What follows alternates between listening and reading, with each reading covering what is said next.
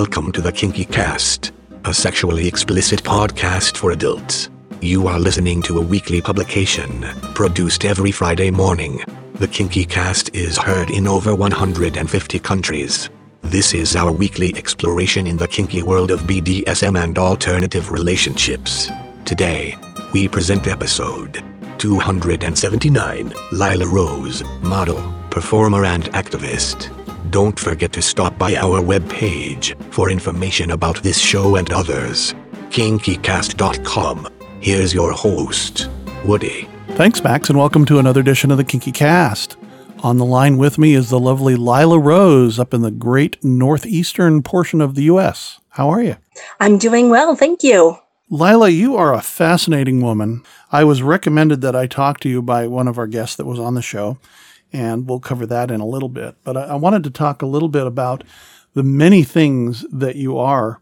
Anybody that looks at your FetLife profile will go, wow, you're a model, a performer for 10 years. Yes. You've been at this a while? I have. And then I also picked up some teaching and have been teaching for a while. Teaching kink classes? Yep, on a variety of things, mostly consent, communication, mental health, coping skills, and I'm really excited, I might be able to teach a pony play class this summer. Okay. Would be something fun as opposed to most of what I teach, which is very kind of heavy and intense. Consent classes. Consent's a big thing in the kink world.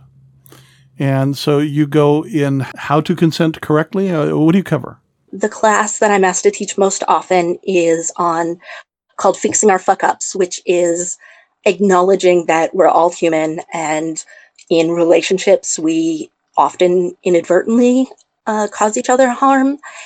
And where do we go from there? Because we really, as a community, and even as a larger society, don't have a script for that. And I think most of the models that we do have aren't very healthy.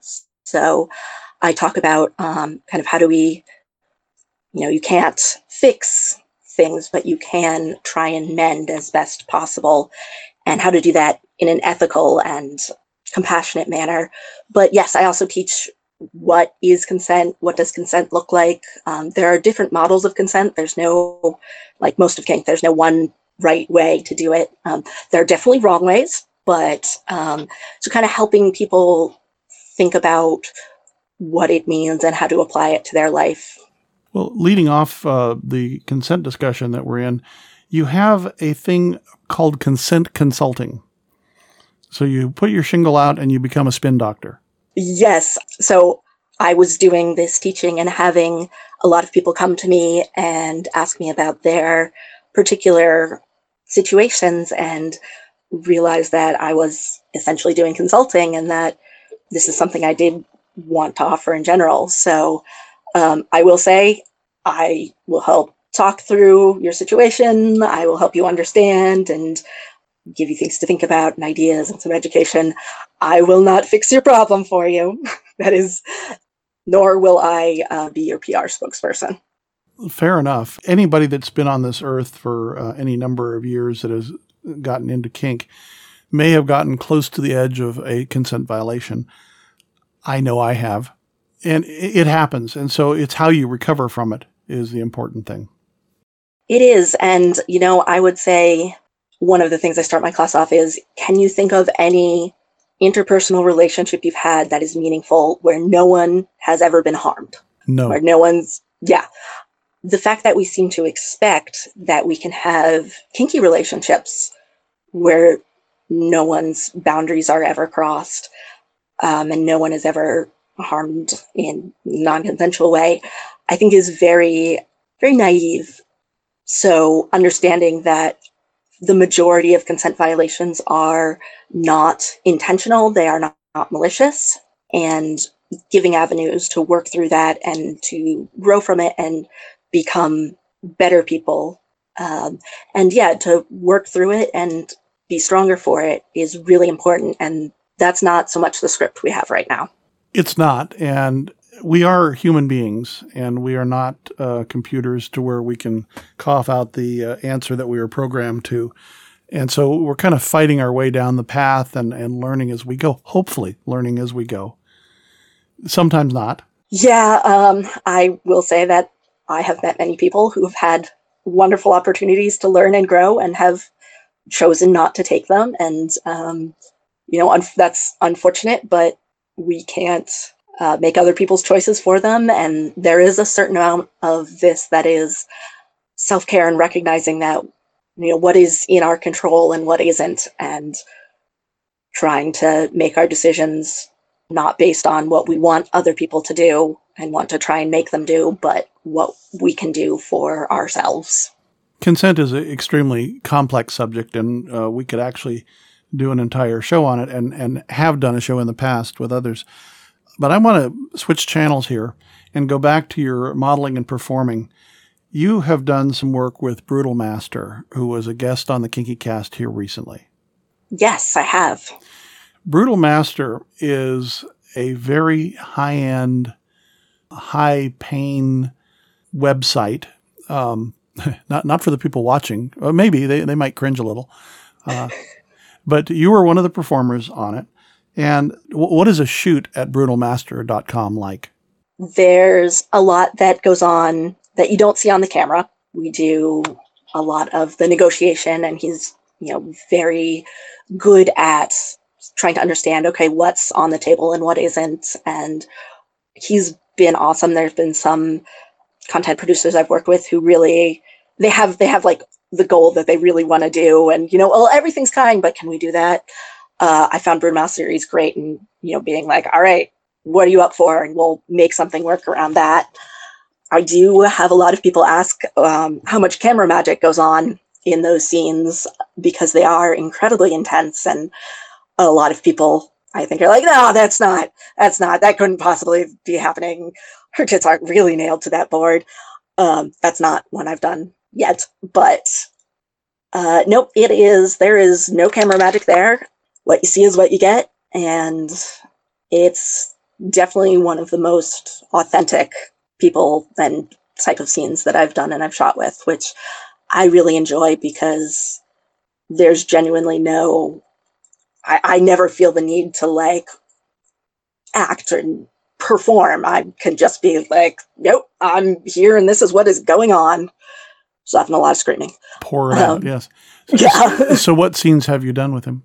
I've done a lot of impact with the bullwhip and the prison strap. And my very first scene was a bastinado scene, and some needles and suturing, though the needles don't have the right effect because they tend to send me into like this super happy, giggly, floaty space. And that's not so much the image he sells. So he then makes sure to whack me with things so that I yelp.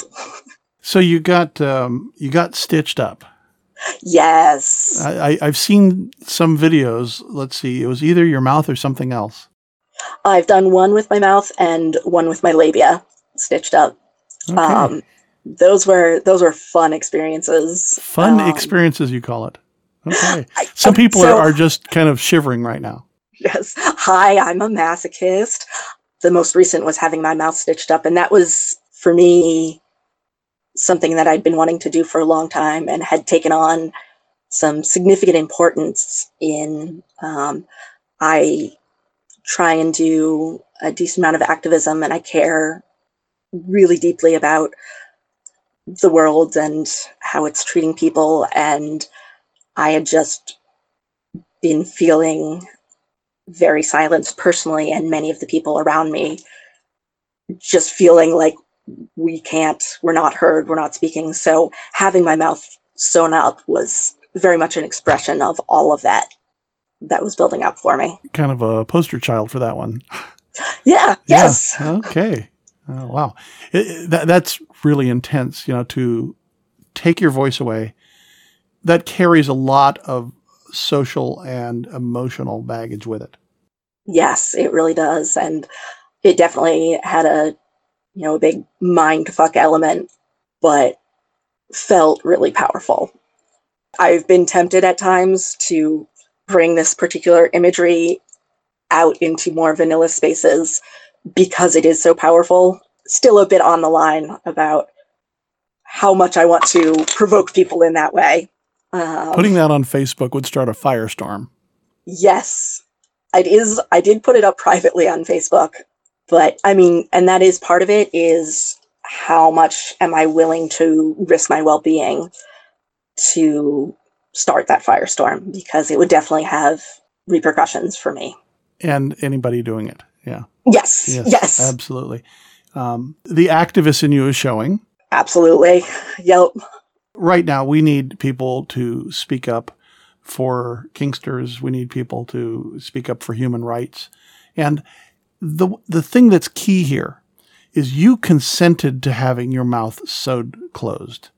Absolutely. So many people are silenced that don't have the option. Exactly. And that was one of the things that came up in Do I Do This, is, that I am expressing, what I'm showing is an expression of consent, whereas is that okay to represent people who are being silenced without their consent? So it's complicated, but I am, in many ways, I do have a good amount of privilege, and I've been working to dedicate that and use that to amplify the voices of people who don't. A lot of the advocacy I do is sex work related. And I'm in a position where it's safe for me to speak up about that, whereas many aren't, and it's not. So trying to find ways where I can hear what is being said, not just my feelings, but the feelings of the people who I'm trying to support, and amplify those and let their voices have avenues to be heard. Sex work is such a hot topic right now, and with some of the laws that are being made, they're tying human traffic into sex work under one big label. Yeah, it is a huge problem, and there's actually one of the big rescue, they're called, the Rescue Industrial Complex, essentially hired a marketing firm to make sure that market sex work as sex trafficking, so that it's more difficult for people to understand that there's a difference. One is consensual and one is not. And trying to equate them is essentially saying, oh, there's no difference between slavery and work. What it essentially amounts to, this, saying the two are the same, is it hurts both the people who are choosing to do sex work, and it really hurts the people who are actually being trafficked. This has become a very, the saving people, and I'm using quotes because it really, very few people's lives actually are improved, has become very large business for a lot of people, and they are very heavily invested in making sure that the people whose experience they're profiting from are silenced. Yeah, it's a clusterfuck. It's a huge clusterfuck. And one of the things about sex trafficking and why they've kind of latched onto this is it's very sexy. And this is actually really interesting because I think it speaks to a lot of people who don't identify as kinky and would absolutely not be comfortable identifying as kinky, but fetishize the non-consensual aspect, because many people do have non-consensual fantasies, which is very different from wanting it to happen in reality.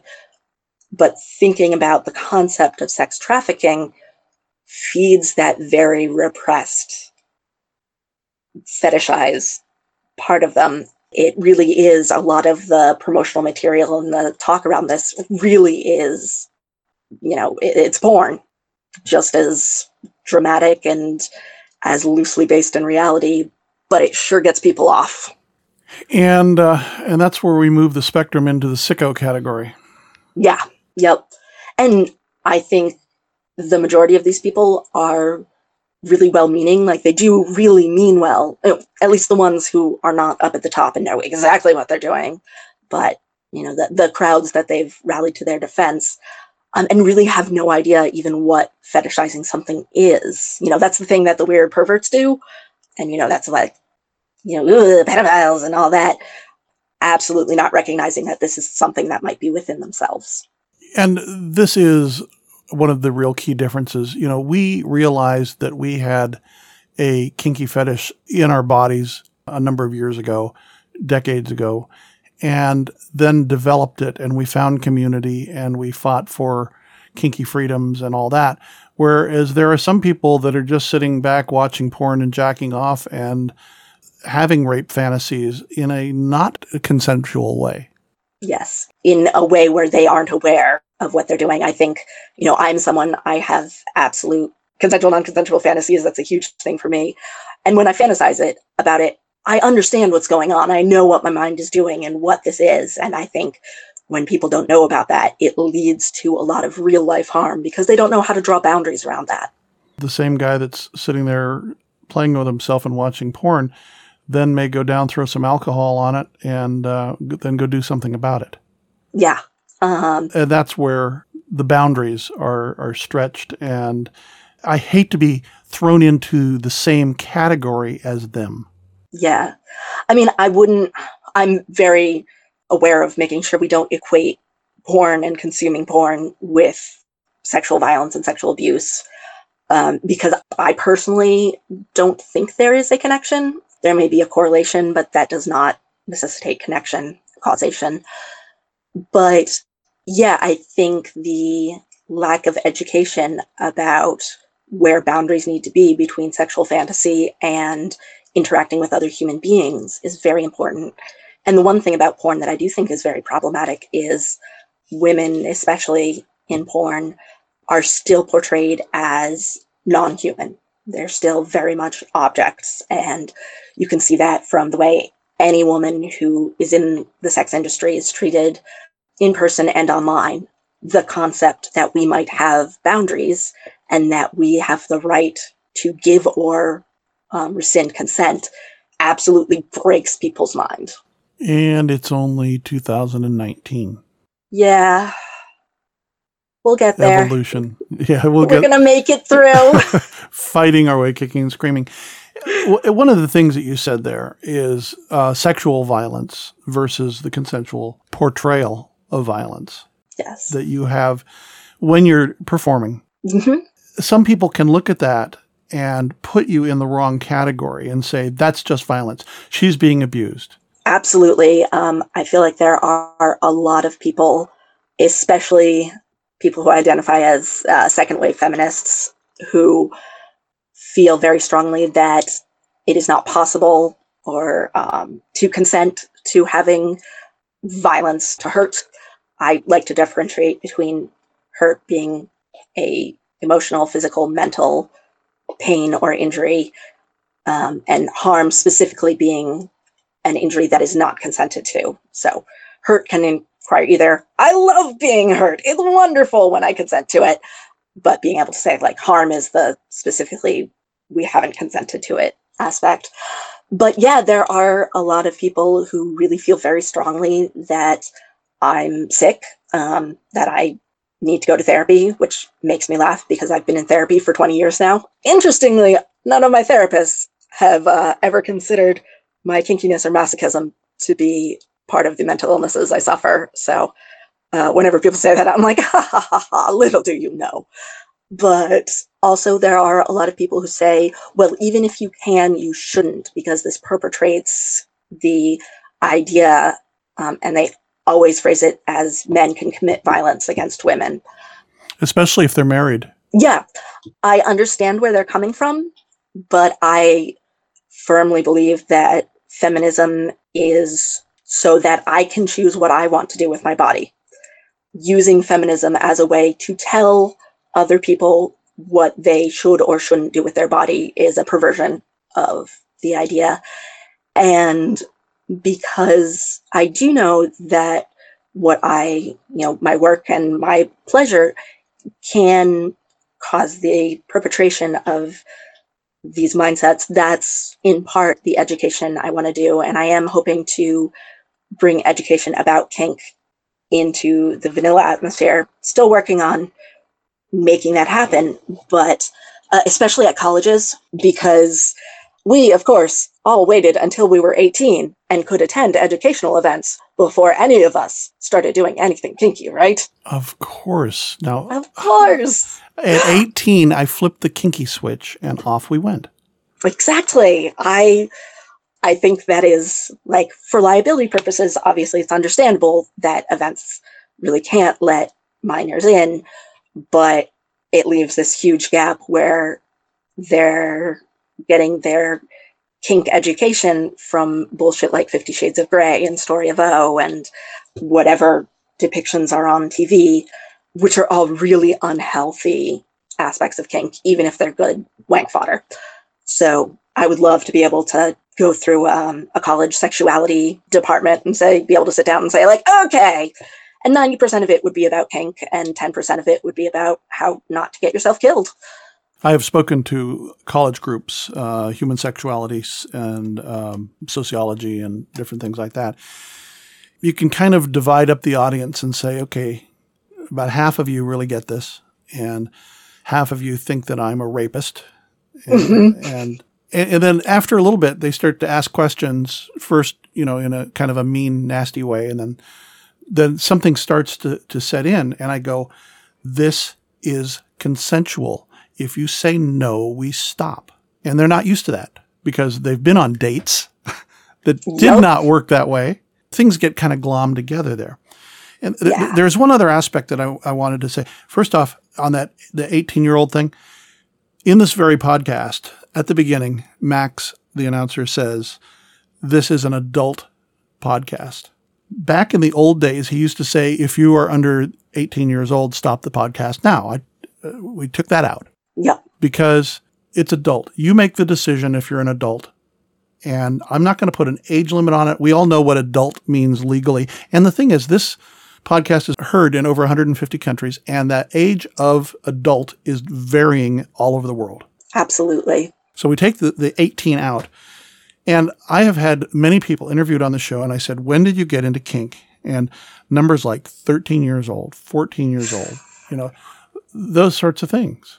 If we're talking about when we started fantasizing about kink, 5, I think, was the first time, my favorite game to play was to be Wendy and have Captain Hook kidnap me and tie me up. And I would get very upset that we weren't allowed to use real knots. Yeah, as soon as I learned that kink was a thing, there were other people that were into this. You better believe I wasn't like, I'm going to wait patiently here until, the legal system thinks that I'm responsible enough to, have someone spank my ass. Yes, because God knows we've had neighbors spank our ass for no apparent reason. I know I did. The next door neighbor came over and decided I was being bad and took me over his knee and paddled me. And I'm going, wait a minute. I'm ruined because of that. Yeah. I mean, I never experienced any sort of corporal punishment as a child. So for everyone who's like, oh, this is an expression of the trauma you received as a child, I'm like, sorry, that one doesn't work. And there are so many things that can be categorized and recategorized into why we do the things we do. But just like you being Wendy, I was this guy that had kind of a strap thing going on, to tie somebody down with straps and that sort of thing. I was so into that. I found some somewhere in the house in the basement, and I went, "Oh, these are cool." And so I was tying neighbor kids down, and I'm in elementary school, Yep. And I'm going, "This is so cool." And it's not, I feel like for a lot of people, when it's that young, it's not even sexual yet. It's just there's a drive there, and I definitely didn't connect it with sexuality until I was significantly older. I was 12 years old when my best friend's sister started showing off her private parts. Wow, and I didn't know what to do with it. I'm going, wow, that's cool. So we're all exposed to it, far younger than 18, but we don't know what to do with it. Right. Because certainly our parents didn't explain it to us. Yeah, I do know someone who got the kinky sex talk, whose mom happened to be a pro-dom and felt it was important that, she made sure that her daughter knew what the options were and how to stay safe and what consent was. And I was like, whoa, that is really cool. Okay, that's one. Yeah. Right, exactly. Like, out of all of the people I know, one. Yeah. And, it was the exceptional circumstance of having a parent who literally worked in the field and was willing to give the finger the judgment that would come from her being open with her daughter about these things. I spent a number of years in Europe, and I was amazed on how open the parents were with their teenage kids there about sexuality. You know, they would go to resorts, clothing optional, you know, the whole family would suntan, you know, and that was completely foreign to me because I'm a repressed American. The idea that we can't separate bodies from sex is, I think, really difficult for the rest of the world to understand, because many, many places, well, in Europe, there's also many places that are worse than America. You have your body, and it's not sexual until you use it or portray it in that manner. Right. And breasts are the perfect example. Breasts aren't genitals. There's nothing inherently sexual about breasts. But they're lumped in. Right. We treat them like they are the dirtiest. And what I always say is, like, if you want to cover up breasts because you feel they're sexual, we should all have to wear gloves. Do you know what I do with my hands? Well, if you have to cover your breasts, why don't men have to cover theirs? That's exactly. It's funny. They have nipples. Did you know that?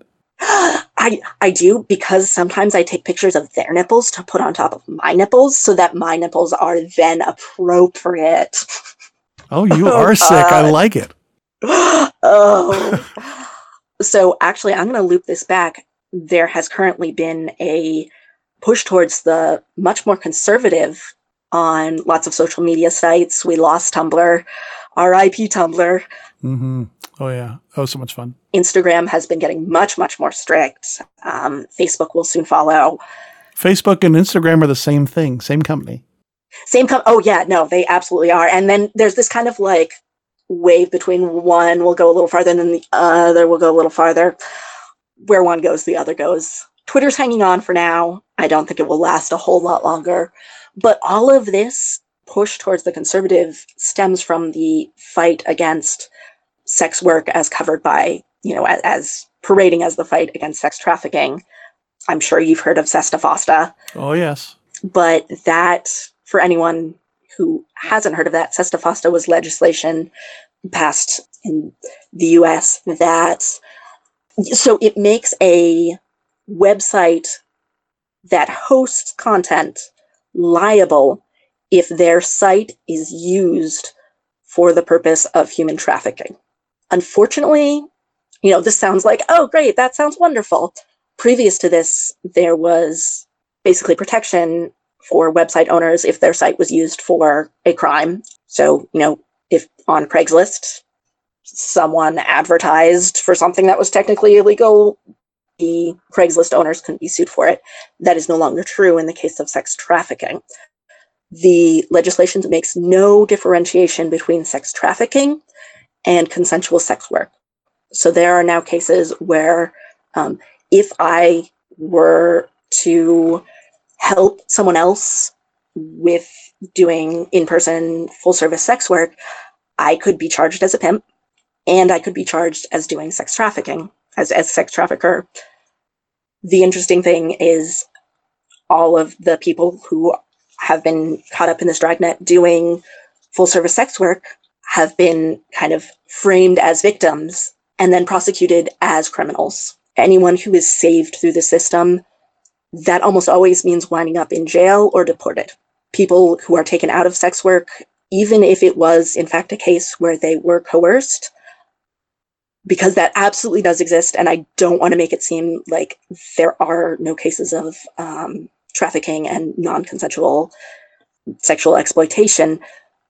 In many, many cases, they wind up going back either to the people who've trafficked them or to other types of sex work because they don't have other routes. And so very rarely are the people who trafficked them prosecuted.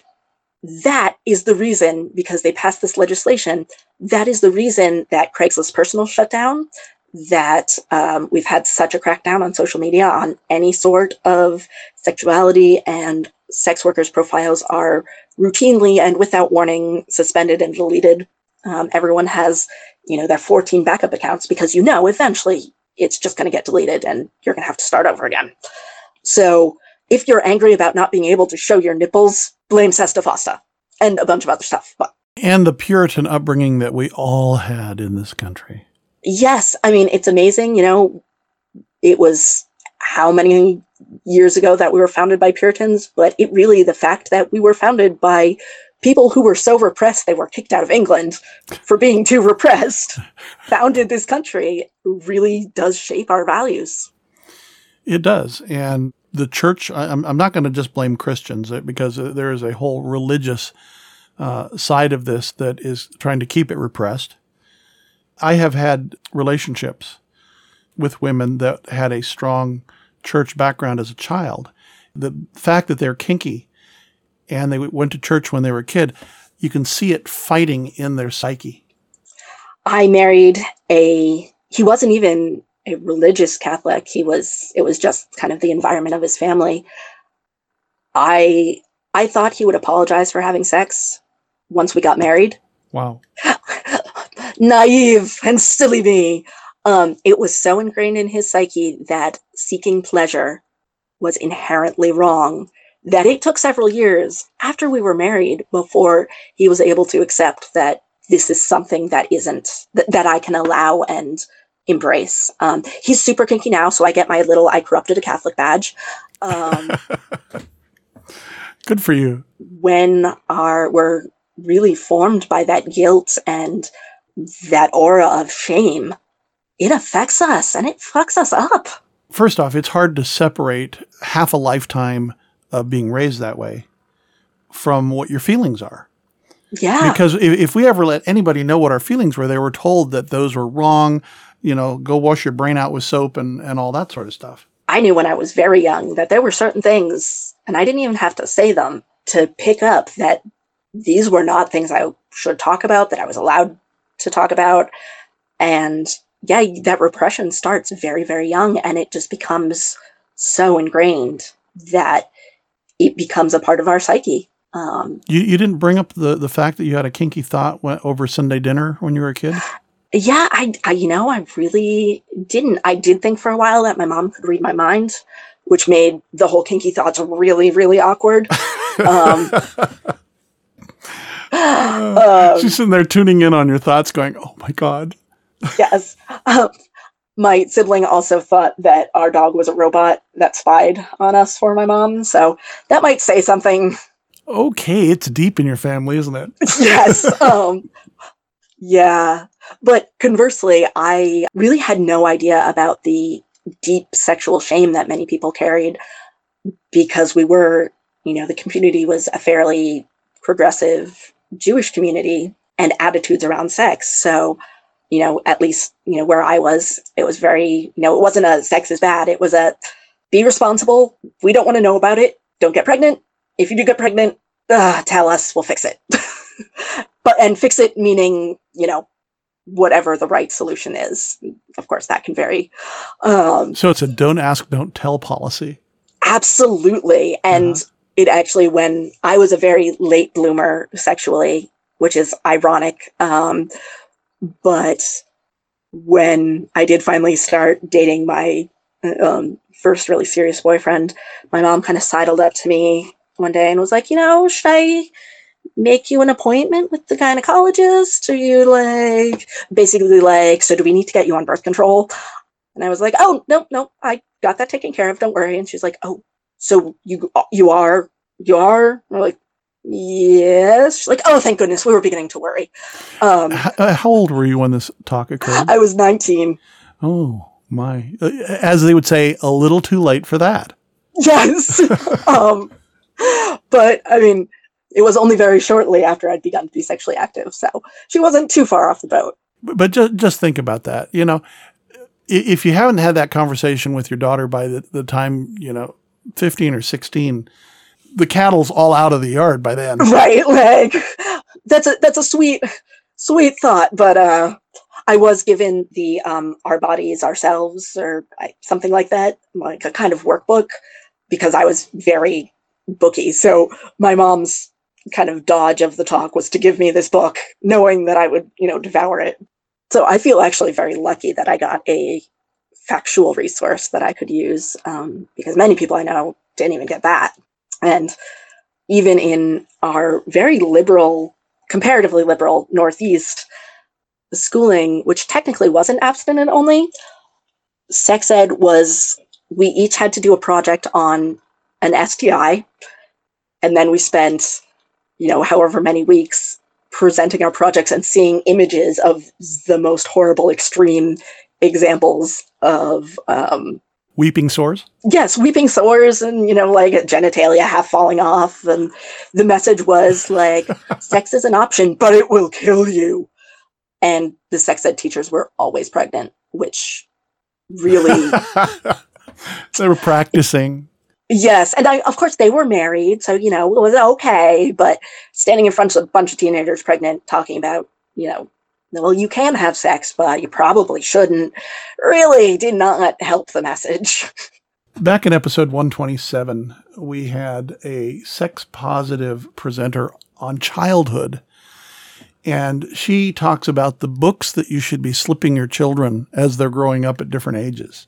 Oh, interesting. And I thought it was fascinating because, first off, she says, don't call it a ding-a-ling and a hoo-hoo and a, whatever the euphemism for a dick is, like a dick, it's a penis. Yep. It's a penis. And so these books, call out the body parts so that the kids can actually call them by their correct names. Nice. And I'm going, my head exploded, went, boing, why not? We should be doing this. We should be teaching the correct situation. But it's in the archive back in episode 127. Emmy Kanawati is the presenter. She is fantastic. And she's very vanilla.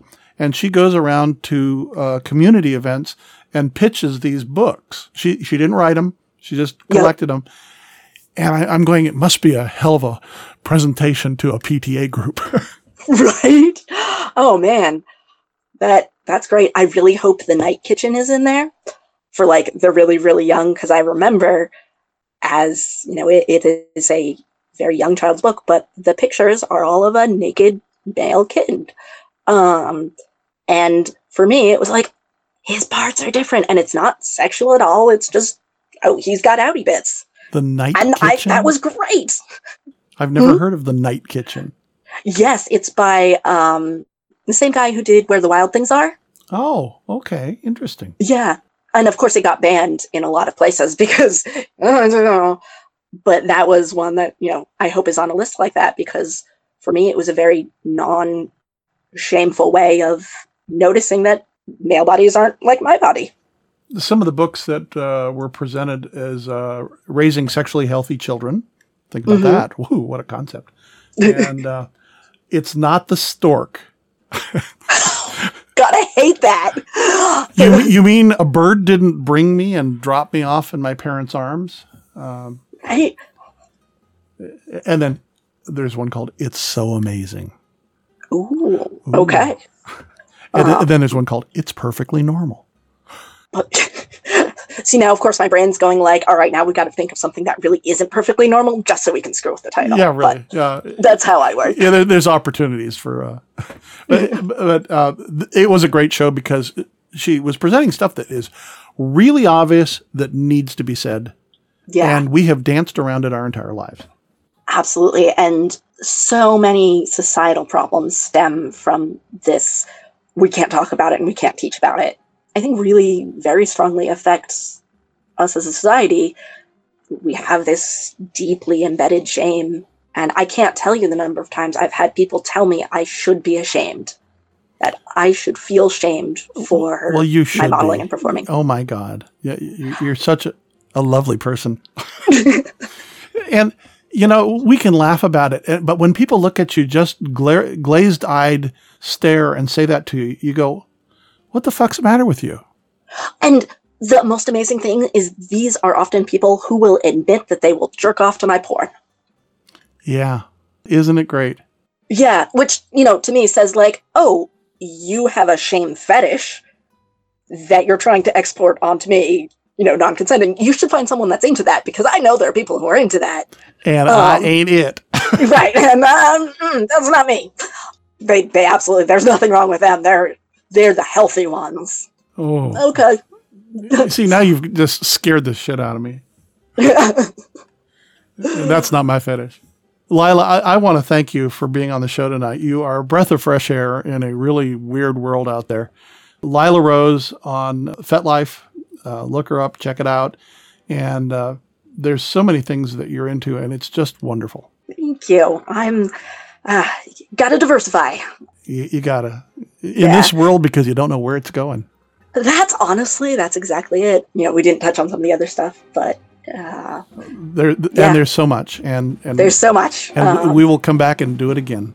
Excellent. I would love that. This was wonderful. Thank you.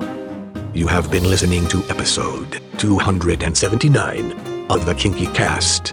For more information about this show, go to kinkycast.com. Views expressed are not representative of the management of the Kinky Cast. We welcome guests with opposing viewpoints. The Kinky Cast is a production of Rooster in the Round. On behalf of all our Kinky crew, I'm Max.